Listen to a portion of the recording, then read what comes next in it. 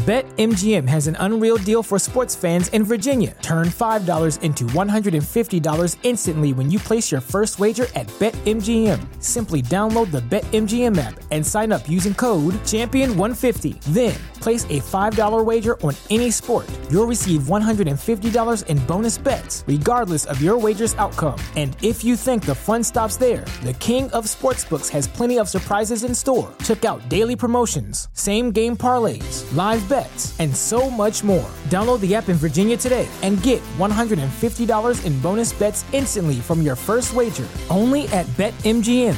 BetMGM and GameSense remind you to play responsibly. See BetMGM.com for terms. 21 plus only. Virginia only. New customer offer. Subject to eligibility requirements. Rewards are non-withdrawable bonus bets that expire in 7 days. Please gamble responsibly. Gambling problem? Call 1-800-GAMBLER. Promotional offer not available in Washington, D.C. What's so special about Hero Bread's soft, fluffy, and delicious breads, buns, and tortillas? Hero Bread serves up 0 to 1 grams of net carbs, 5 to 11 grams of protein, and high fiber in every delicious serving. Made with natural ingredients, Hero Bread supports gut health, promotes weight management, and helps maintain blood sugar. Hero also drops other limited edition ultra-low net carb goodies like rich flaky croissants and buttery brioche slider rolls. Head to hero.co to shop today.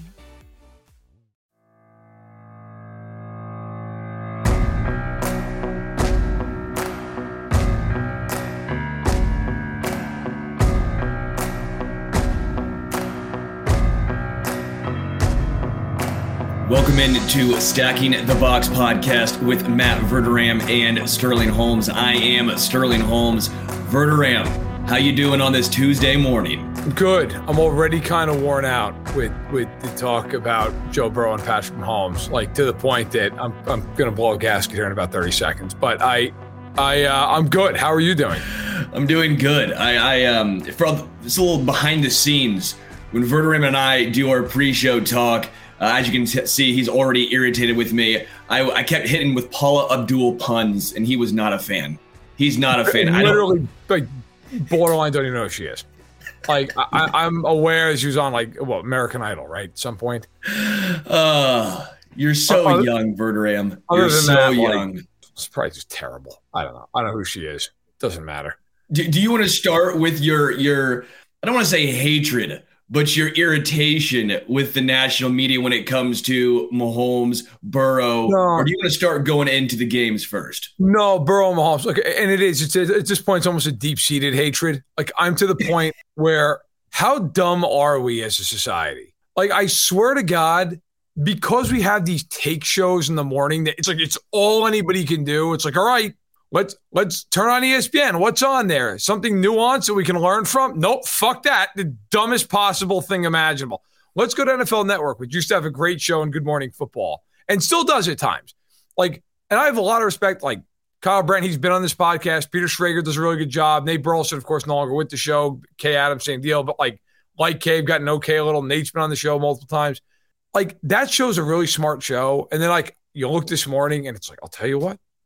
If Burrow wins this game, that's it. He's unquestionably better. That's it.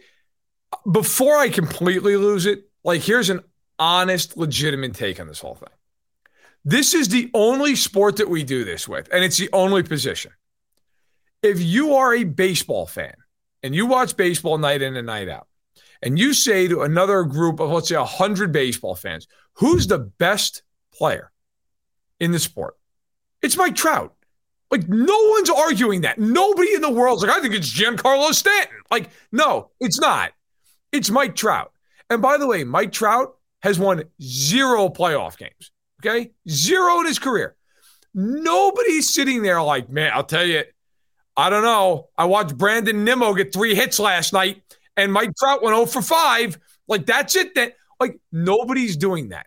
In hockey, if you're a hockey fan, you ask 100 people who are normal, knowledgeable hockey fans, who is the best player in the sport? It's Connor McDavid.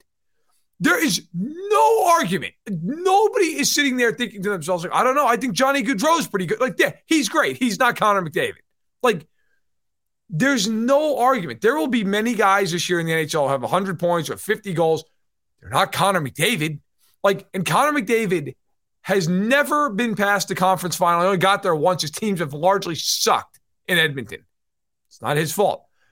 Then you get to Mahomes, whose teams have not sucked. He is now hosting 5 straight AFC title games. He's about to be a 2-time NFL MVP. He's a Super Bowl MVP. He's been to 2 Super Bowls. He's won 1. Joe Burrow has been to 1 Super Bowl. And granted, he's 3-0 against the Chiefs. He's not going toe-to-toe with Mahomes in these games. They don't share the field simultaneously. Like, he's going against the Chiefs defense, which last year, by the way, sucked. Okay? Now, I would sit there and tell you unequivocally, I think Joe Burrow is the second best quarterback in the league. I thought that before he beat Josh Allen. I said that on here before he beat Josh Allen. It is so incredibly exhausting to do this over and over, day in, day out, week in, week out. You got Dan Orlovsky on ESPN like, well, you know, I think Mahomes is the best player in the league and he's the most dynamic, but Burrow's the best quarterback. With all due respect to Dan Orlovsky, what the fuck does that even mean? Like, what is that? You just said he's the best player in football. Well, Burrow's the best guy at playing quarterback. So, like, what does that insinuate then? That Mahomes is dumb? Like, that he can't play a normal style quarterback? What does that mean? Like, I don't understand that. You just say he's the best player in football. Then how the hell is he the second best player at his own damn position? Like, I am so tired of it.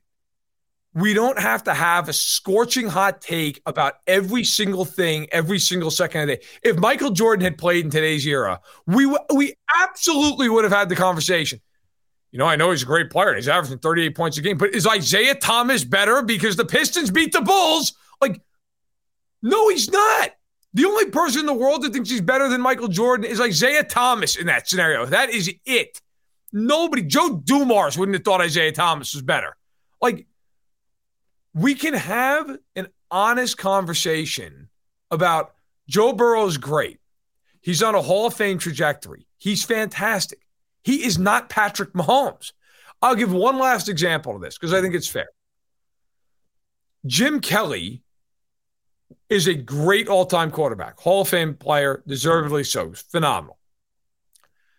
He beat Dan Marino routinely in his career.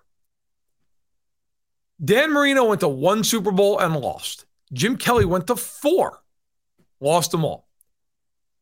There is not a person alive, including Jim Kelly, who's like, I think Jim Kelly was better. Dan Marino was a much better quarterback. He was. Like, sometimes we don't have to go this deep. I mean, can you imagine like in the 87 finals when Wade Wilson beat Joe Montana and Montana got benched in the game at Candlestick? If that happened today, some dope would absolutely be like, I'll tell you what, Wade Wilson, you know, at this point in his career, he's a better player than Joe Montana. Like, it's so dumb. It's mind-numbing. Like, just stop. Burrow's amazing. But to sit here and argue that he's better Patrick Mahomes, like, based on what? That Burrow's better against the Chiefs defense than Mahomes has been against Cincinnati's? And by the way, all these games have come down to a field goal. Like, other than Mahomes in the second half of the AFC title game, she was awful in. He has been phenomenal against Cincinnati. 10 of the 12 quarters, he's killed them in. Like, it's not like Mahomes has been brutal in these games. He was awful for a half, and it was a big half. Fair enough. By the way, in that same half, Burrow threw a hideous interception. Okay, like, we've just got to stop with all these weird, like, every game is the ultimate referendum. And so also, like, to end this, if Mahomes beats Burrow this week on one leg, then what is it? Is that the end of the argument forever? Like, if Burrow wins 4 Super Bowls, like, that's it, though, because Mahomes won this game? It's incredibly dumb. And I am no longer here for any of it. I'm willing to call it all out. What's so special about Hero Bread's soft, fluffy, and delicious breads, buns, and tortillas? These ultra-low net-carb baked goods contain 0 sugar, fewer calories, and more protein than the leading brands, and are high in fiber to support gut health. Shop now at Hero.co. Yeah, it's very obnoxious. I think it's disrespectful to Joe Burrow because then you're constantly trying to discredit what Joe Burrow's done, and it's nothing that Joe Burrow has done. It makes no sense to me. We all know, we have eyes. Is Eli Manning now better than Tom Brady? Is Nick Foles better than Tom Brady? No, that is asinine. Your Dan Marino point was perfect. Is Robert Horry one of the greatest basketball players of all time because rings? No, he's not. It makes no sense. It's a horrendous argument. And again, I think it's to an extent disrespectful to Joe Burrow because then we're trying to discredit what he has done early on. He's not hosted 5 straight AFC championship games. That's not him. It's Mahomes. We'll leave it there. It's just so weird. Like I'm not ready to leave it there. It's so weird. Because look, at some point, do you have any integrity at all? Like, do you care at all about like being correct in any of this stuff? Or is it all just like, hey, look, man, I got to make sure I get that engagement up. So when my agent goes and renegotiates my contract with the brass, like I can get that extra $10K, $20K slapped in the contract. Like, you know what? People always say, like, why do you care? Like what Skip Bayless does? Because it poisons the well. That's why. Because you start losing the ability to bring on people who have a brain, and you have these dopes who have like these manicured videos of him throwing out a Dak Prescott jersey. It's a 70-year-old man throwing out a jersey, and everybody's like, oh, you see what Skip did? That's the problem with the way we take sports in. We have people who are morons, okay, who are constantly shaping narratives instead of just giving an honest opinion. And in this case, I used Dan Orlovsky as an example earlier. I actually think Dan Orlovsky does a great job breaking down the game. That's why, frankly, I was disappointed in him. Like, look, you know ball, man.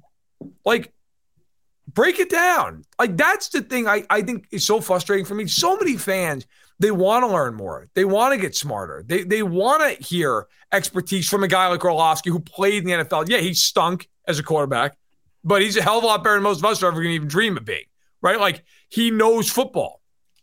It's so frustrating to me that we have people who can really explain football, and then we just devolve into, Rex Ryan on Get Up, just screaming into camera 3. Like, just stop. I guess that's my last question on this. Who wants this shit? Who is the person who's like, fuck, I missed Get Up today? That's it. That's the end of my Tuesday. Like, oh, Christ, first takes, it's taking a break. Somebody's on vacation. What am I going to think about football now? Like, who are these people? Who are these people, and why did they get a lobotomy? Who are these people? Like, I just don't understand. Obviously, there are many of them because if they didn't do good ratings, they wouldn't be on television. Like, I understand how it all works. But who are these people who are consuming Skip Bayless and Shannon Sharpe just incoherently screaming at one another? I don't understand. Kyle Costner, who's a guy who I work with, he works at the Big Lead, but we're all owned by the same company, had a great tweet the other day. Shannon Sharpe apologized for his transgressions, if you want to call it that, at the Lakers-Memphis game the other night.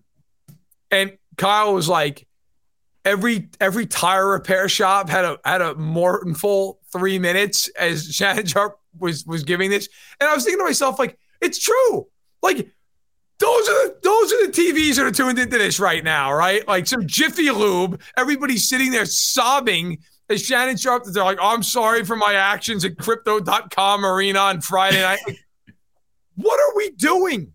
This is the dumbest possible way to. Can you imagine if we did this in any other world? Like if we were like, you know what, I really got to make sure I'm up on the economy, and you tuned into some asshole's TikTok, and he's just like, I got bread with a Groupon for $187. You'd be like, who the fuck is this guy? Like, what are we doing? Like, why am I listening to this guy? This guy's shooting this TikTok from his parking lot at a duplex. Like, why am I listening to this guy? But why? It has to be the dumbest possible way to consume sports, and yet it shapes narratives. And I cannot believe I'm talking about it, but I'm so annoyed. I can't take the shit no more. That's where I am with this. All-time Verder rant. Put it on the Mount Rushmore next to the Denver Broncos and Russell Wilson. We now have 2 all-time Verder rants up there. I guess there's evidence now. It grinds me to no end. It is, oh my God. But you're a music guy. Yeah. Right. What is your favorite publication to read regarding music? Do you have one? I wouldn't say I have a favorite. I consume all, mostly books, truthfully. Okay. Just autobiographies. Or somebody like sure. that? Yeah, there's a few authors I really, really enjoy. Okay.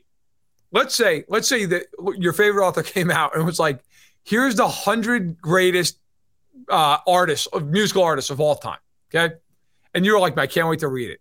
And you opened it up, and he was like, I'll tell you what, I know the Beatles are up there, the Rolling Stones are up there, Aerosmith's up there, but did you hear the latest Iggy Azalea? Did you hear that?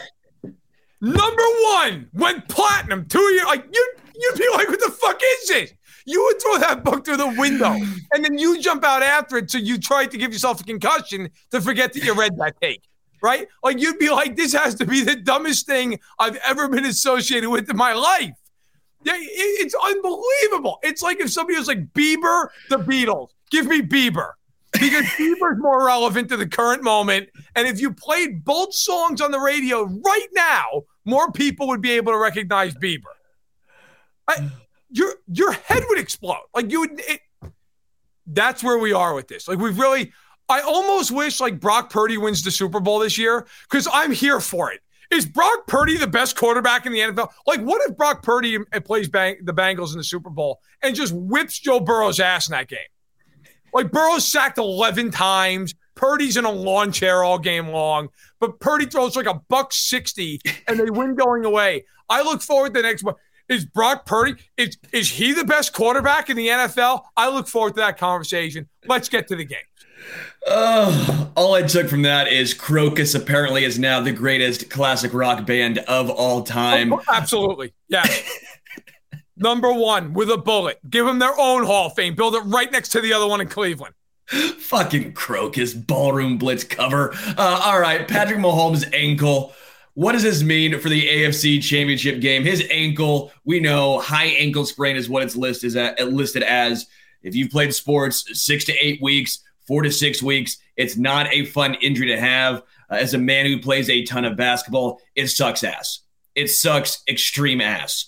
Now, basketball and football are completely different. Being a quarterback, not ideal. You have to obviously push off that ankle to throw the football. Mobility is one of the assets that Mahomes possesses. How does this affect him and the game in general? Well, it's hard to say in the sense that, with all due respect to your athletic prowess, I'm going to go ahead and guess Patrick Mahomes has you beat. I also think I'm not comparing. I'm saying it sucks. No, we're different human beings. He's an elite athlete. I'm a fucking bum. I'm not disagreeing there. But my point is, too, I'm not playing in an NFL game. I'm playing against some dudes at Hy-Vee Arena. Right. It's not as high competition. Well, no. It's funny, though, because you do get these people who are like I've actually had people say this to me before. Like, I don't understand why these athletes, these world-class athletes, why they blow their knees out. Like, I've played 40 years at the Y, and I've never blown my knee out. It's like, yeah, bro, say that again. Say it real slow, like 5 times. There's a reason for that, because you're not exactly moving at the rate these other guys are. No, look, the point is, it's going to affect him in this game. I mean, anybody who wants to say it does, they're just don't lie. I mean, it's going to affect him. The question now is, how affected is he? Is he 60%? Is it not as bad as we all thought and it's 80%? I really think in this game, the main thing is going to be, can he move around enough in the pocket? He's got a big enough arm that I'm not too worried about him making the throws. Like, I think he'll be able to do that fine. I also am pretty convinced he's not going to be able to take off and run for 20 yards. I don't think that's happening. So it's kind of that middle ground for me. If Hendrickson comes free on a rush, can he move enough to get away from it? That's going to be a thing. Now, let's also be very honest with everybody here. Okay? They're going to give him world-class treatment around the clock all week long. We know this. We also know this is a National Football League. They're going to shoot that ankle up in a way that is going to probably be illegal in about 48 states. All right? They're going to, one thing after the next. They're going to wrap it. They're going to tape it. They're going to shoot it. They're going to everything. I don't even know if he's going to feel his ankle during the game. Now, is that a good thing, a bad thing? I don't know. But I do think that this is going to be obviously impactful. It's just really hard to say how impactful because he's not a receiver trying to play on it. He's not a running back trying to play on it. He's a quarterback. Can he move enough? Can he shuffle in the pocket? If he can do that, I think he'll be all right. If he can't, and he's just absolutely a statue, then I think it has a real significant impact on the game. Yeah, it's enough medication. It's the normal person equivalent of trying to finish a 6-pack of Four Loko, where you just feel nothing. You're just done. You're just trying to go out there and just not puke. With Mahomes, though, I think it all comes down to what does the Bengals defense do? That's what it comes down to. Do they drop 8? Are they going to try and blitz him constantly because they know his ankle's not great? Try and make him move. That's what it comes down to in my mind. If they blitz, if Mahomes gets the ball out quick, that might behoove them. If they drop 8 and he's just sitting there, you would hope Kansas City runs the football. But we saw the Chiefs last year when the Bengals dropped 8. They went away from the run when it was working. It all, in my mind, comes down to what does Cincinnati do defensively? I will say this. I think, first of all, it's well taken. It's a good point. I do not think they're going to blitz a ton in this game. I think they're nuts if they blitz him in this game. I keep seeing people say that, like, he's a wounded animal, blitz him. It's like, that's great. You're taking guys out of coverage. I bet you he's praying they blitz. Like, if I was him, I'd be, by all means, blitz. Give me easier windows to throw out of. I don't think they'll do that a lot. I mean, certainly occasionally here and there, but I don't think a lot. I will unequivocally say, outside of course, turnovers, okay, which have been the Chiefs' bugaboo against Cincinnati at times in these 3 games. This game's going to come down to their offensive and defensive line. It just is. That is going to determine who goes to the Super Bowl in this game. If Kansas City can run the ball well and they hold up in pass pro, and on the defensive side of the ball they can get home with 4, they're going to win this game. If they can't, they won't. And I know that sounds really simplistic, and you can be, well, that's most games, right? Yeah, it is, but in this game, to me especially.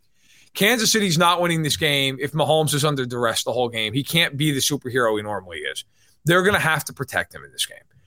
Defensively, I went back and I did something I don't normally have the time to do, but I stayed up till 2 o'clock to do it. I sat down and I watched Kansas City's defensive film from that last game against Cincinnati. And I got to tell you, the corners were fine in that game. They weren't the problem. They were fine. The problem in that game was the linebackers suck in zone. They cannot drop to save their lives in zone coverage. Bolton, Gay, Harris are all terrible. And the front 4 couldn't do anything. If the Chiefs, and by the way, all that being said, Burrow was 26 of 31 in the game. The Chiefs were up by 3 with the ball with 10 minutes to go and driving. Like, Burrow played as well as he could possibly play, and they were still about to lose if Kelsey doesn't fumble the ball. Okay? So my point is, you can sit there and talk about all this other stuff. I really just think it comes down to the fronts. Like, if Kansas City wins up front, they're going to win this game if they don't turn the ball over. If the Bengals win up front, they win. And if it's a stalemate, then I think it just comes down to, like, who's got the ball with 2 minutes left. You know, and Jack brought up a point. Tyler Boyd dropped a wide open touchdown. And you're right. He did. Butker also missed a kick. I will say a couple of things went the Chiefs' way in that game. If we're being fully honest, Tyler Boyd dropped Carlos Dunlap, which again, if you want to say he made a great play, he made a great play. There was also some coaching dysfunction on that. That was a 7-point swing, at least 3-point swing at a minimum on that play that Carlos Dunlap made. Great job by Carlos Dunlap taking that away from him. But we're talking 10 points right there. So I just want to be full transparent here. If we're going to say that, I will say Hayden Hurst was cooking the Chiefs linebacking core early on over the middle. Then he went out with an injury. That's something I'm very concerned about as a Chiefs guy. Hayden Hurst healthy against Nick Bolton, Willie Gay Jr. over the middle. If what happened early in that game transpires for a full game, it feels like the Bengals could take advantage of that. Yeah, absolutely. They'll lose. And listen, you're right, by the way. I honestly, I give credit to Dunlap. I thought it was just a phenomenal play. Fair enough. Like, they could have kicked the field goal there. It was a chip shot.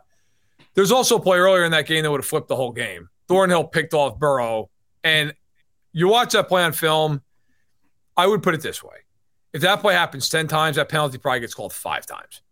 Like McDuffie, like kind of grabbed him, but not. I don't think it really impacted the play. And like that's one of those things. Like that was returned to the 10-yard line. Like that's probably a touchdown. My point is this: the Bengals played really, really well in that game, and yet it was a game right down to the end. Like it was. I mean, both teams could have won it right with 5 minutes to go.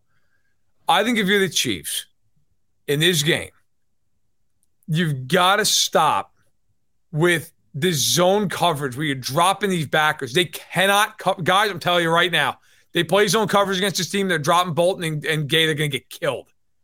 Burrow, by the way, when they played zone, Burrow almost exclusively threw between the numbers. It's almost all that he did the whole game. When they went to man coverage, Burrow's Burrow. He still made some plays. Like, I don't want to get it twisted. He still made some beautiful throws, including the one that sealed the game to Higgins, where he hit Higgins on a slant in front of Joshua Williams. Williams couldn't have had better coverage. And it was a perfect throw.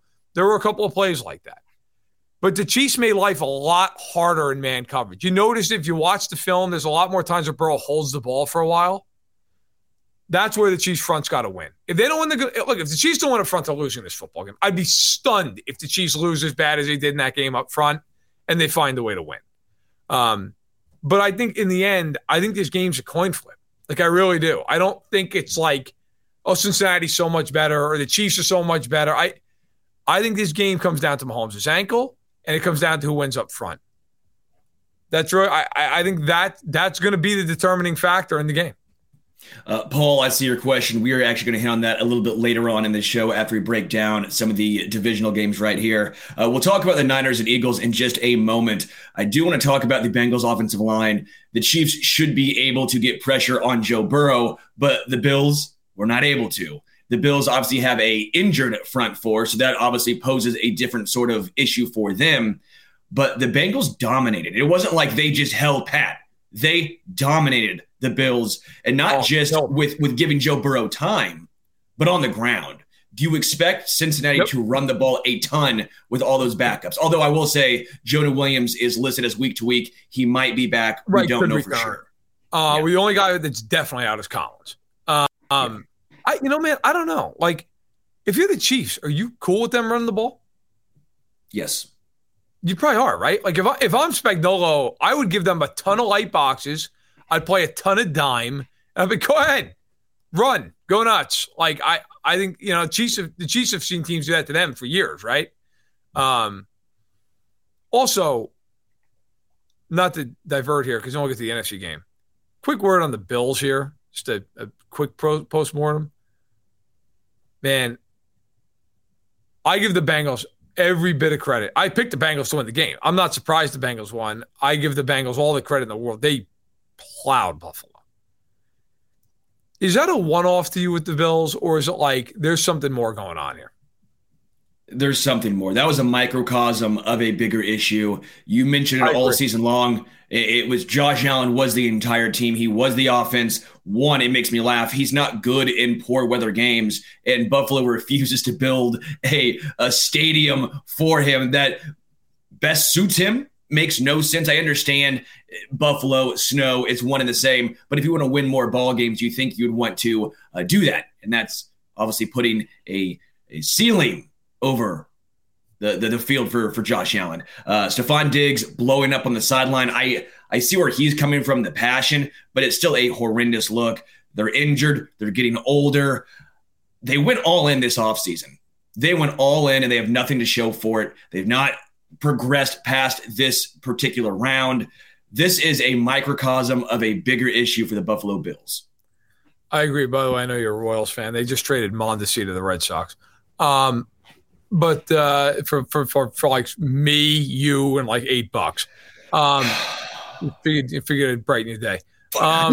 Really quickly, I am the biggest Mondesi fan. I'm an idiot. I understand he could be 45, and I'll say, fuck it, the potential. I get it. But unless you're getting back something that has some sort of upside, why? Nah, I got nothing. Yeah, absolutely nothing. Just absolute, just a tire fire of an organization. But somehow my baseball team's like 8 times worse. All right. So, look, the Bills to me, as you mentioned, you're right. I mean, I talked about it all year long. The Bills' offensive identity is, I don't know, Josh, figure it out. Whatever it takes, just figure it out. Well, couldn't figure it out in that game. If you're the Bills now, here comes the hard part. And the Chiefs just went through this past offseason. Your cap hit now with your quarterback is going to go through the roof. It's going to be $40 million next year instead of 17. Okay? Edmonds is a free agent. Poyer's a free agent. Singletary's a free agent. Gabe Davis has 1 year left, but like, you can extend them or you're not going to extend them. Kind of that point now. Like, you got to make a decision. And it's just only going to get harder for them. I also will say this, and look, Leslie Frazier's done a very good job as your D coordinator. I mean, bro, you've gotten waxed 3 straight years out of the playoffs. 38 in Kansas City, 42 in Kansas City, 27 in Buffalo. And let's be real, if the Bengals wanted to score again, they would have done it. Like, that defense has gotten cooked in the last 3 years in the playoffs. Cooked. They just gave up 31 to Skylar Thompson. Like, their defense has been a disaster in the postseason. And for all these Bills fans, like, if they had Von Miller, it would have been different. It really would have been that different? Because I don't think Von Miller's worth 17 points. And offensively, it's like, other than Stephon Diggs, who scares you on that offense? Who is it? I like Dawson Knox as much as the next guy, but like, you're not like quaking in your boots facing Dawson Knox. I think that team, look, the idea that the window's closed is stupid. He's still, in his mid-20s, he's a great quarterback. But the idea that the window is shrinking is real because it's harder now. They're going to have to draft really, really well going forward. And if they don't, they're screwed. The other thing is Allen's got to stop at the turnovers. Now, that didn't happen in this game. That's not why they lost. He had a pick, but it was like with a minute left. They lost in this game because I thought the coaching was bad. I think the coaching is bad. Let's also call a spade a spade. They should have beaten the Chiefs last year. They had 13 seconds, and they screwed the pooch in every possible way. McDermott's got him kicking through the end zone. Frazier's got him playing like, hey, don't let him get out of bounds. Leslie, Chiefs have 2 timeouts. Like, the whole damn field is out of bounds as far as the clock's concerned. Like, weird coaching. So, yeah, I think the Bills have some big problems. And I also wonder, too, now, are we starting to get to the point with the Bills? You look at them and just go, yeah, they're really talented. They're really good. But, like, yeah, like, is there just something missing? Is there just something missing with them that isn't missing in Cincinnati, that isn't missing in Kansas City? It feels like the Chiefs and the Bengals are much more complete teams than the Bills. Which is funny because I thought the Bills had one of the most complete teams in the NFL going into this season. We did not account for the injuries at safety to Von Miller and also Tre'Davious White not being the same Tre'Davious White that we have seen in the past. But again, every team goes through this where you have some regressions, you have injuries. You have to find a way to get through them. The Bills, they were not able to get through them. By the way, the only Miller that could have helped in that game was Miller Lite, just to ease the pain. That was the only Miller that could have helped when you lose by 17. Let's get into the Eagles and 49ers. This game I'm very, very intrigued about. These are the clear-cut 2 best teams in the NFC, 2 most well-rounded teams in the NFC, maybe 2 most well-rounded teams in the entire NFL. They're not as reliant on quarterback as the other 2 teams in the AFC. What are you looking forward to most in this matchup? By the way, just to complete your pain, the Royals traded for left-handed reliever Josh Taylor, who had a 3.4 ERA, but not last year, because last year he was hurt the entire season. So 2 years ago. So congratulations. He'll really help when the Royals are down 6-1 in the first. All right. So I think – I'm sorry. It was mean. But I'm an A's fan, and they're going to win 40 games this year, so I'm in deep pain. All right. I am looking at this game in the NFC side, and I was thinking about the angle of it, like how would I approach it? The Eagles are, I think, the better team. But how do you, like, what do you parse and go, okay, well, they have the second-team All-Pro quarterback, and the Niners have Brock Purdy. The Niners' whole thing is how great they are defensively. Philadelphia is at least close to that good defensively, if not as good. I looked up their red zone numbers, offensive and defensive, and their third down numbers, both sides of the ball. The Eagles are better in every single category. Every single one of them. They also have 68 sacks this season, which is insane. If 4 guys in double digits. The Niners have 44 sacks as a team, and Bosa has 18 and a half of them. If that offensive line of the Eagles shuts down Bosa, good night. Like, you can throw on the Niners. The Niners defensively, if you really look at their numbers, are not overwhelming. Like, they're really not. Like, they are, don't get me wrong, they're a very good defense, but they're not like, I've seen people make it out like there's some historic unit. They're not. They're not. They're a good defense. I think the main way for the 49ers, if they're going to win this game, they've got to be able to just run the ball down Philly's throat. That's the one thing with the Eagles that they can give up. And I think if you're the Niners, that's the answer in this game. Is McCaffrey and Mitchell and Debo just getting them into constantly your second and shorts, third and shorts. And on the flip side, for the record, and then fire away, the only question I have about the Eagles is not going to be answered this game, but it will be answered in the Super Bowl no matter who wins in the AFC game. What are the Eagles going to do when they play like an actual quarterback? Have you looked at who they've played this season, the quarterbacks? It's unbelievable. The best quarterbacks they've faced this year, Trevor Lawrence in a monsoon, Jared Goff week 1, Kirk Cousins on Monday Night Football in week 2. That's it. That's the entire list. You go through the rest of these guys, it is a bum fest like you can't even believe. I mean, Daniel Jones. 3 times Daniel Jones. Okay. In fact, actually, I'm sorry. That's not true. Daniel Jones twice. Davis Webb once. Okay. Washington, Taylor Heineke once. Carson Wentz the other time. Cooper Rush, Dak Prescott. Now you're about to get Brock Purdy. You also had Kyler Murray this year, which congratulations. Andy Dalton. You faced Goff, who I mentioned, and Cousins. You faced Rodgers, who this year didn't throw for 300 yards once and was brutal most of the year. And Justin Fields, who's exciting but can't throw the ball yet because he has no weapons. You just named NFC teams, though. You just named the NFC, the quarterback play. Oh, no, I got more for you. Here's the AFC teams they faced. Lawrence in a monsoon when the Jags were in the midst of losing every game they played for a month and a half. Tannehill, Matt Ryan, Davis Mills, and wait for it, Kenny Pickett. That is the entire list of the quarterbacks they played this year. So, like, my only question with the Eagles, who play a very predictable zone defense, they're good at it, but it's predictable. If they face Burrow or Mahomes in the Super Bowl, so obviously they get to face one of them, what happens in that game? Like, are the Eagles just, hey, they're great, and that's who they are, or do one of those two quarterbacks hang a 40 burger on them? Like, I don't know what to expect. I think it's a fair question, but I don't think it's applicable this week because Brock Purdy is not that guy.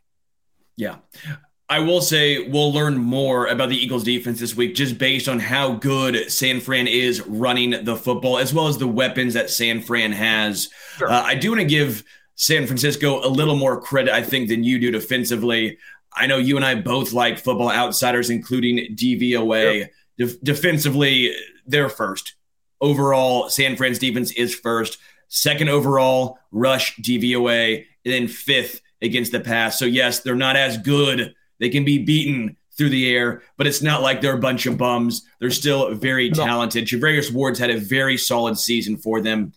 I think San Fran's defense is legitimately the best in the NFL. Eagles have the 6th ranked defense in the NFL. Again, most that's based on how good they are against the pass. You mentioned it. They haven't played many good quarterbacks, although Saquon Barkley sure thinks Daniel Jones is elite. But I also have the same questions for the Eagles that I do about San Francisco. If one of these teams gets up, what happens? If the Eagles get up, what happens? Brock Purdy at times against the Cowboys looked overwhelmed, looked overmatched. It wasn't like he was just ripping it through the air. The biggest play of the game was George Kittle fumbling the ball basically to himself. Brock Purdy looked overwhelmed when he was getting rushed, dropping back. At times, you're sitting there going, throw the damn ball away as he's sprinting backwards 30 yards. I appreciated when right before halftime, they had 7 seconds on the clock, and Greg Olsen was in the booth. It's like, whatever you do, got to get rid of it. And, like, he still had the ball in his hand with 3 seconds left, and you could audibly, if you go back and listen, you could hear Greg Olsen like, oh! Like, he was just like is Brock Purdy still just running around and finally got rid of it with a second left? You're like, no, man, I hear you. look, I am not on the Brock Purdy train. I'm not saying I think he's like bad. I just think he's a guy. Like, I don't think, again, I led with my very level-headed opinion on all this stuff earlier, but I think that if Purdy wins the Super Bowl, we're going to all have to cut our ears off because it is going to be unbelievable. But that said, oh, by the way, no matter who gets to the Super Bowl, guess what? The referee for Super Bowl 57 is Carl Cheffers, ladies and gentlemen. So buckle up. And I hope you like flags because God almighty, are you going to see them? Can't wait to watch Carl Cheffers penalize both teams 25 times. We'll talk more about Carl Cheffers in just a moment. Let's look into the future. Which underdog has the best chance at an upset? And right now, the underdogs are the Chiefs and the 49ers. Chiefs started off as some books, 2.5, 2-point favorites. Great. They are now the underdogs. Yep. What do you have? The Chiefs. They're at home. They have the best player in the world, even on maybe 1.5 legs. That you want to count him out? Be my guest. Go nuts. I'm not counting him out. I know they've lost 3 times in a row to the Bengals, but like they've lost every one of those games by a field goal. They've been leading in every single second half, and they've at least been tied in the fourth quarter every time. And I believe leading in it every time. Maybe the AFC title game, the end, they're tied. I'd have to check. Like, I think it's a coin flip of a game, and it's at Arrowhead Stadium. Now, I'm not – listen, we'll get to the picks at the end of this. I might surprise you. I probably will. But I think the Chiefs have a better chance. I'm not telling you that I think Brock Purdy's got a better chance of going into Philly, where there's about a 90% chance somebody threatens his life from the stands during pregame warmups.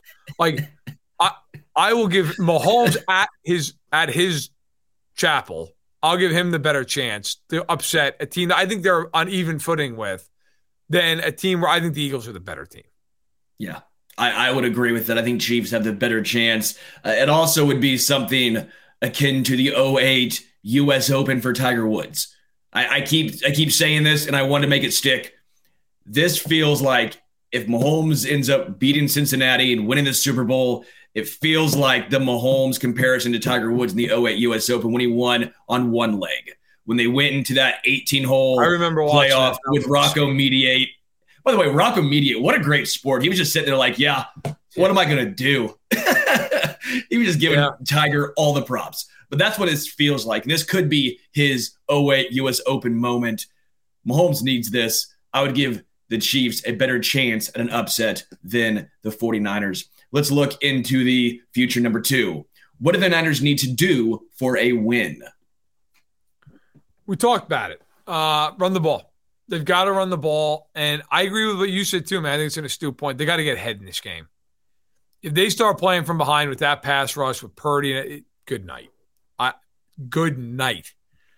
I do think the Niners can win the game, but I also believe that they've got to play a certain way to win this game. I don't think they can get into a game where they get down 10-0 against Philadelphia.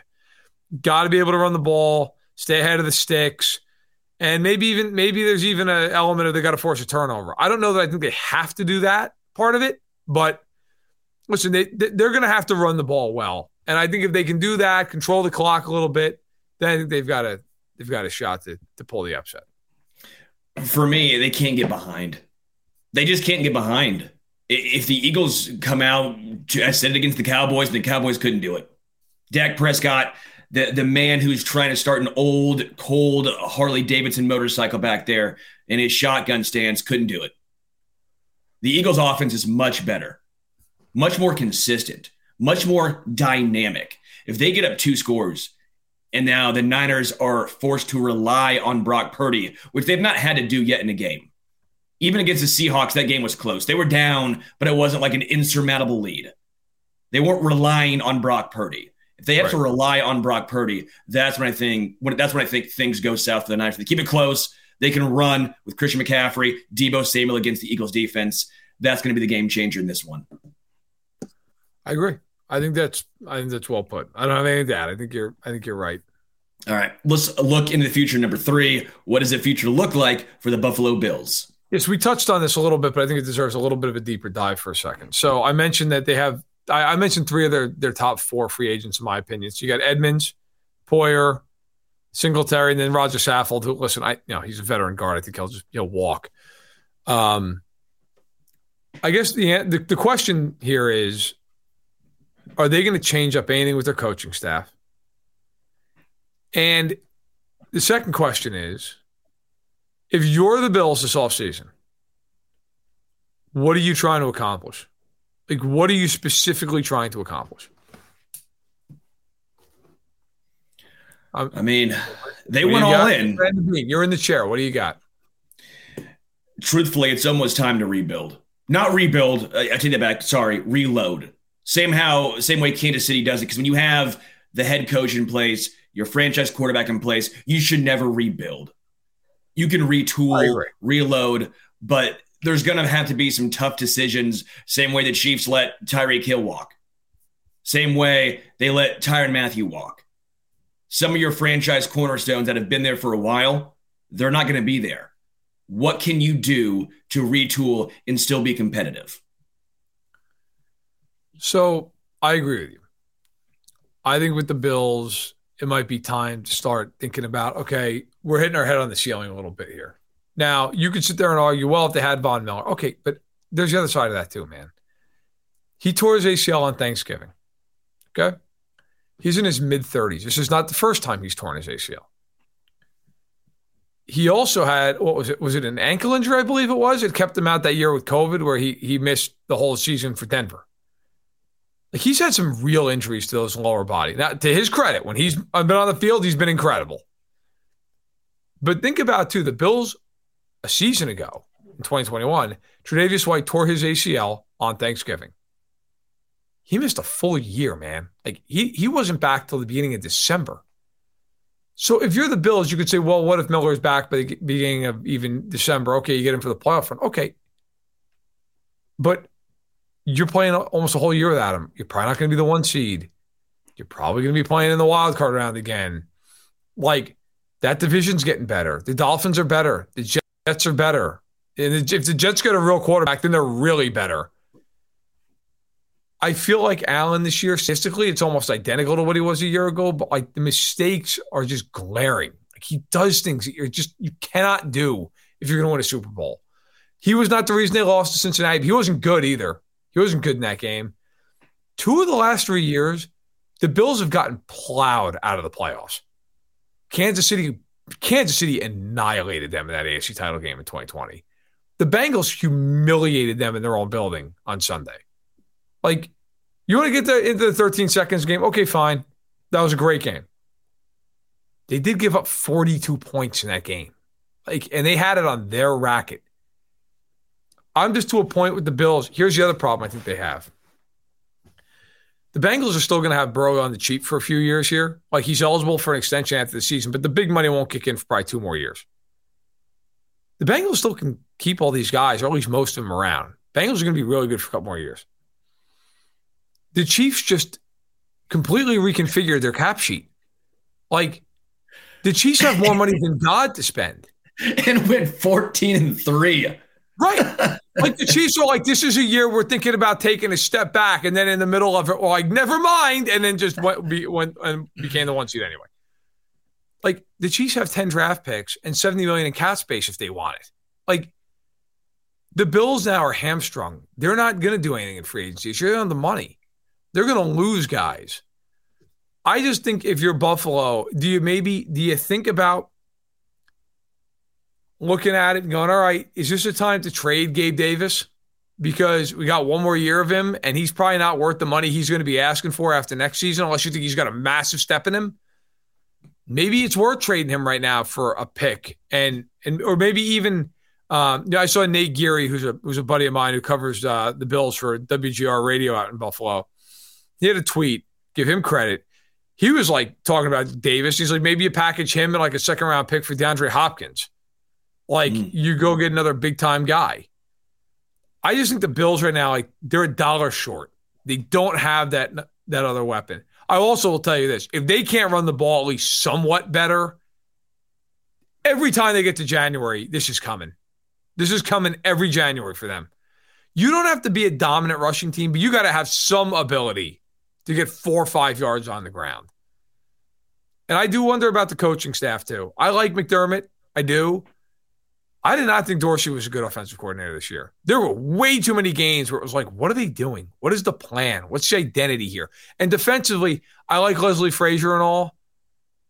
Like, every year in the playoffs, it's the same thing. They just get torched. And I think part of the problem is they're talented on defense, but when you play a very predictable, static scheme and you play the best teams in the league and you play the best quarterbacks, they're probably going to torch you, man. Like, if they've got enough time, they're going to light you up. I think that's why the Bengals are so hard to play against a lot of times with Anarumo. Like, they give you a million looks. I think that's why Spagnuolo can be hard to play against at times. You don't know where they're coming from. The Chiefs will blitz you 10 times from 10 different ways. Bills, it's pretty much the same defense every play. So I think the Bills have a lot to work on. I really do. I think they're clearly the third best team in the conference. Yeah, they're in the in-between where the Bengals are still young, right? Quarterback on a rookie deal, where the Chiefs have just done their retooling, right, and they should be now out on the other side. The Bills, in my opinion, you just have to do it. You just have to just say, suck it up. Josh Allen's kicking in. We got to trade Gabe Davis, get some picks back, save some money. It's not like they don't have some other guys. Josh Allen has shown he can hit other guys on that offense. I mean, Shakur is fine. Cole Beasley is somehow still kicking around there, although he did have a brutal drop that ended into an interception. He's not Draft some guys. Draft some guys. Wide receivers, it's not worth it. Gabe Davis is a slightly more souped-up MVS. Let's be real here. Gabe Davis didn't have that breakout that some folks in national media were calling for. He's a guy. A solid wide receiver 2 at best. That's all I think he is. Trade him. You're not going to be able to afford him when Josh Allen kicks in. Let's get into the future, number 4. Who is in a better position moving forward, Jacksonville or the New York Giants? So this is, I think, kind of an obvious one, but I wanted to touch on these teams. Look, I think Jacksonville's in a better position because they have the quarterback, right? But and I think both have the coach, for the record. I will say this, though. Like, the Giants, man, if they figure that quarterback thing out, now whether they believe in Daniel Jones or whether they want to go another route, fine. I trust Dable to kind of develop that whole situation. He's just a really good offensive mind, and he's a really good quarterbacks coach. Like, I think the Giants have more work to do to get back to where they were. But I got to tell you, like, I believe in their program. I do. I think the Giants are going to be good here going forward. Jacksonville, I think it's pretty obvious. That team should be back in the playoffs. Like, I don't think there's any argument that they shouldn't be. The only thing I will say, and it's not against what I just said, because I do believe that, I think we're in a little bit of a hurry to crown Trevor Lawrence. Like, a little bit here. Trevor Lawrence is fine. Okay? And to be fair to him, he had Kirk had a bad drop in that AFC divisional game. Would have been a big play. Lawrence also was very fortunate. The first drive of the game, Bolton didn't pick him off. He had him right in the numbers. Like, he threw another ball that was underthrown that Watson picked off. Like, I think Lawrence I think Lawrence will be an elite quarterback. I don't think he's an elite quarterback right now. I think he's a very good quarterback right now. I think he's top 10 for sure. But we're always like in this rush to be like, let's put him up there. And it's like he's a very good quarterback. But I think right now he's in that like Lamar Herbert category more than he is that it's Burrow and it's Mahomes and it's potentially Hurts and it's Allen. Like I don't think he's there yet. Yeah, I think he's in that 8 to 12 range. I would say he's top 10 with the potential for more. But Daniel Jones is not sniffing that. Daniel Jones, where'd you throw him? At best, 15? Yeah, I mean, the problem with Jones is I just don't see a lot of upside in the passing game. Like, I don't see a situation where I'm like, yeah, he's going to throw for 4,500 yards one of these years. I don't. Great legs, but I'm with you there. Yeah, like listen. I think Daniel Jones' ceiling is being like Alex Smith. That's what I think. Which is, hey, listen, Alex Smith is a good quarterback, but I think that's probably the ceiling. I think it's probably where you're going to get it. By the way, in my quarterback rankings that I finished the year out with, okay, now factor in that there were a lot of backups in here because by the end of the year you got David Blau playing. Okay, I had Daniel Jones at 13. Now, again, if Tua's healthy, he's ahead of Daniel Jones. If Kyler Murray's healthy, he's got a good argument to be ahead of Daniel Jones. If Derek Carr's in that mix, because he wasn't, he's ahead of Daniel Jones. Lamar, if he's healthy, he's ahead of him. That would have made it, we're like, what? He would have been 17th, 18th. I think he's average. I think Daniel Jones is an average NFL quarterback. He's not bad. Like he's certainly much improved, but he's not. Nobody's going into a game going, shit, how do we shut down Daniel Jones? I think that's probably the reality. Well, and this is why, I would go with the Jags in being a better position going forward. An easier division, obviously. I like Doug Peterson a ton, and I think the progression is still there. I think the floor is set based on the poor division, and the ceiling is higher based on the Trevor Lawrence being better than Daniel Jones. But with the Giants, I'm a massive fan of Brian Daboll. I see Jack in the chat talking about how Allen really missed Daboll this year. We've talked about it a few times on this show. The best years Allen's had with Daboll, all of a sudden Daboll goes up there in New York. Best year Daniel Jones has had with Brian Daboll. What have you noticed too? Cutting down on turnovers, taking care of the football. Daniel Jones is probably going to get extended for a while. He's probably getting a long-term extension, and that's going to lower the ceiling of the Giants. But again, their floor will still be decent in a tougher division. I do like the Jags going forward over the New York Giants. Fair enough. By the way, just in case you were curious, the line just moved in the Cincinnati-Kansas City game. It is now 2.5 for the Bengals. So the line, I wonder if we're going to hit like 4 by game time here, or if it's going to be one of these things where like Mahomes practices in full on Wednesday and all of a sudden the line just flying back their direction. I'm very curious to see how this all plays out. It seems to be just all public money. Yeah. I don't think it's like an ankle thing. I mean, it is in a sense. I think that's why the public money is going that way. But in terms of like, I've had people ask me, do you think it's the ankle? Do you think it's public money? I'm like, if it was the ankle, it would have moved in one big shot. Like the public money, which if you're a Chiefs fan, I think is probably not the worst thing that's ever happened, is all like, every time there's just an ungodly amount of public money. So, and then like the Sharps come in and move it like a point the other direction right before game time, and then that team wins by 30. I do not think the Chiefs are going to win by 30. But all right, let's. Can I ask you one thing before we move forward? Carl Cheffers. Why? I just don't understand, and it's not just the Chiefs. Like, I know we're very Kansas City centric here, you and I both being Chiefs guys growing up, all that. So we're very close to Carl Cheffers and the Kansas City Chiefs. It's not just the Chiefs. Go around the NFL, you're seeing Eagles fans complaining nonstop, which how great would it be if it was Eagles Chiefs with Carl Cheffers reffing that game? What a debacle. He flags everything. Most penalized ref in the NFL. I just don't understand this. So it's insane. It's insane. It's like the NFL, like you put your best foot forward in the Super Bowl. That he's your best official. He's your best official. It's not great. So if I'm the NFL, I'm not feeling. By the way, he officiated the Chiefs-Bucs Super Bowl as well. So he gets plenty of these. He's always involved. I don't get it, man. He to me, of all the officials I see every week, I'm like, why? I can't wait for some huge, massive penalty to swing the game one way or the other, where like some ticky-tack 40-yard defensive PI gets called because Carl Cheffers needs a little bit of camera time. Well, is this the NFL putting him on the call because the NFL knows this will get a lot of engagement? Do you think there's anything behind the fact? No, they put the guy they hate. They grade the highest, and how they grade him the highest, I have no fucking clue. But probably because he throws the most flags. If that's the case, if you want to ref a Super Bowl, then next year you're going to see more refs throwing more and more flags just for the case of, because they always say you can call holding on every play. DPI that probably could get called but does not. Like, this is not a good example going forward for the NFL, in my opinion. No, it's not. And by the way, I agree with Jack, who says he's the Angel Hernandez of football. Yeah, he pretty much is.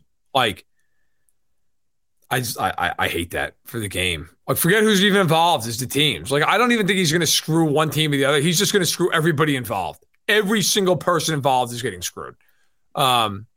Can't wait. Can't wait to watch the World Championship decided by Carl Cheffers deciding what is illegal contact, on a play all the way across the field. All right. Let's do it. What are your picks? What are the picks you're making this weekend? Who you got? Who you got straight up? If you want to throw in covering the spread, go for it. But who's going to be in Super Bowl 57? I have the Eagles, and I have the Eagles covering. I think the Eagles right now, they're just a buzzsaw. I know folks want to say the injuries for them, but they look so good. I mean, come on. They were talking about Jalen Hurts being hurt, and then the first drive of the game just goes through the Giants defense. Hot knife through butter. They can run the football. He can pass the ball. They have elite wide receivers. They have the best offensive line, in my opinion, in the game. They're going to give Brock Purdy fits. I like the Eagles, and I like them covering. I like the Chiefs covering, and I'm actually going to go with Kansas City in this game. That might surprise some folks because I like to consider myself very transparent, not a homer. I think the Bengals have a great team, but their offensive line is so banged up. I said it against Buffalo, and they dominated. I don't think they dominate against the second most sacks in the NFL, Kansas City Chiefs. The defensive front for KC has improved week after week. Joe Cullen has them playing at an elite level. Frank Clark in the playoffs is a real thing. Harrison Butker in the playoffs is a real thing. I just don't see them. I know it's some new faces, some different players, but 4 times in a row just seems unlikely in my opinion. I don't think Mahomes is going to have that much of an issue with that ankle. You mentioned he's going to get so much medication before the game to play through it. I like the Chiefs in this game. Okay. I like the Eagles. I think they will win. I think they will cover as well. I'm with you. I think they win that game, and I think the Bengals are going to win. So I'm going to go with the Bengals and the Eagles. My honest feeling on the AFC game, because I know there's going to be a lot of pushback on that from certain corners. I need to see the Chiefs beat them. They never beat them. Like, if this was the other way around, I'd be sitting here saying, hey, look, the Bengals never beat them. It's the same reason if the Chiefs had played the Bills, I would have picked the Chiefs. So it would have been like every time the Chiefs play the Bills and they got to beat them, they kick their ass. Every time. They beat them every single time they play them when it matters. I think the game, talent-wise, is a coin flip. I don't know what's going on with Mahomes' ankle. And I don't know what the Chiefs, like, they can never get pressure on Burrow, ever. They can never touch him. Doesn't seem to matter. Who the hell's on the offensive line? I think if the Chiefs play their best game, they'll win the game. But they never play their best game against Cincinnati. And so the only thing I will say is this.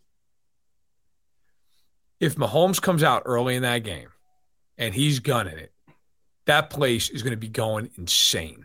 Like, I am not a big home field guy. I think sometimes it gets overrated. I think it's overblown. That would be the one. Well, not the one. That would be a scenario, because I think there's a lot of scenarios Chiefs can win the game. That would be a scenario where I could see that game just becoming an extremely emotional thing where the Chiefs just ride that, where it just becomes, hey, he comes out and he looks pretty damn good, and they go down the field and jam in the end zone, and the place is just going out of its mind. Like that, I could see. But I got to be fair. Yeah. If the Chiefs beat the Bengals all the time, I think the Chiefs are going to win. The Bengals beat them every single time they play them. So I'm a man of my principles. I think the Bengals find a way to win the game. I think they've been terrific. I think the teams are even, but give me the Bengals, give me the Eagles, getting to Super Bowl 57. When I think teams are so closely matched, the talent level is so close, and one team has won 3 in a row, I do the opposite of you. I go, it's not going to continue. Now, the Chiefs and Broncos, we know the talent level is not there, so I'm not going to go with Denver. Right. But when talent level is so close, and you've seen 3 times in a row, eventually, the way I bet with my money, I go, it's going to flip. I think this is a game where it's eventually will. Eventually, the Chiefs will beat them. I mean, is it Sunday night? I don't know. Yeah. So what do you got going on? I just booked my golf trip, so you see I'm wearing the Strixon hat right now. I'm getting stoked. The boys are doing our 3rd annual Harpo's Ryder Cup. We got 8 guys. We go down. We're doing Branson or Lake of the Ozarks, kind of right around there. Playing some old Kinderhook.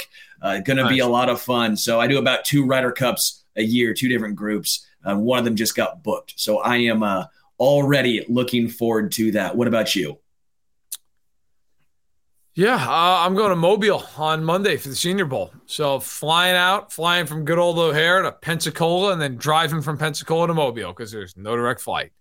So I cannot wait to get down there. I'm going to go to the Loda Beer Garden, and I am going to get a beer, and I'm going to get the biggest burger you've ever seen, and I'm going to sit down and hang out and rub elbows with some people that I always enjoy seeing. And I'll be down there until Thursday night when I come back. By the way, you gotta love it. I make one honest take. I got John Birch. Okay, bozo. He's over Bengals. Like, what do you want, man? Like, you come in for honesty, right? Like, I'm giving you my honest opinion. I hope you're right, John. I hope you're right. Well, Verderame, you are a bozo. Maybe not for that take, but you are a bozo. Of course I'm a bozo, but not for He's just addressing you. He's addressing you and then giving his opinion. That's fair. That I'm okay with. All right. So I should just go by that. Bozo Verderame. I actually kind of like it. I'll be down in Alabama. I'm looking forward to it. It'll be fun. The team down there, Jim Nagy and the crew, they do a great job. So I'm looking forward to getting down there, hitting up the old beer garden, hitting up the Battle House when it's hitting up Veets and hoping I don't contract some kind of malaria that hasn't been discovered yet. It'd be good. And then I come home for 3 days. And then it's Glendale, baby. It's Glendale for 8 days. For 8 days. So let's make it happen.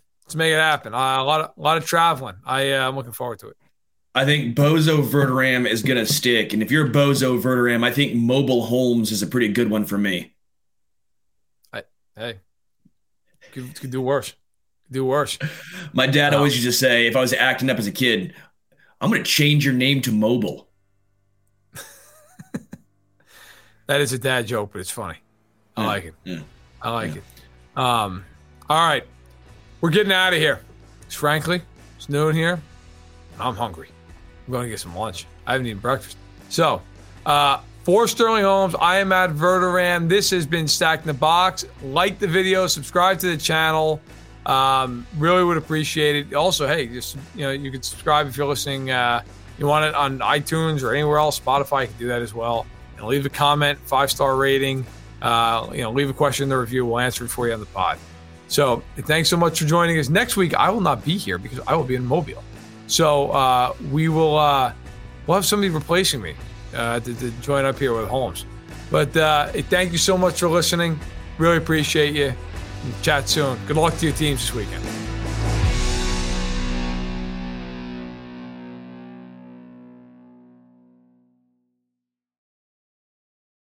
What's so special about Hero Bread's soft, fluffy, and delicious breads, buns, and tortillas? These ultra-low net-carb baked goods contain 0 sugar, fewer calories, and more protein than the leading brands, and are high in fiber to support gut health. Shop now at hero.co. Everybody in your crew identifies as either Big Mac Burger, McNuggets, or McCrispy Sandwich. But you're the Filet-O-Fish Sandwich all day. That crispy fish, that savory tartar sauce, that melty cheese, that pillowy bun. Yeah, you get it.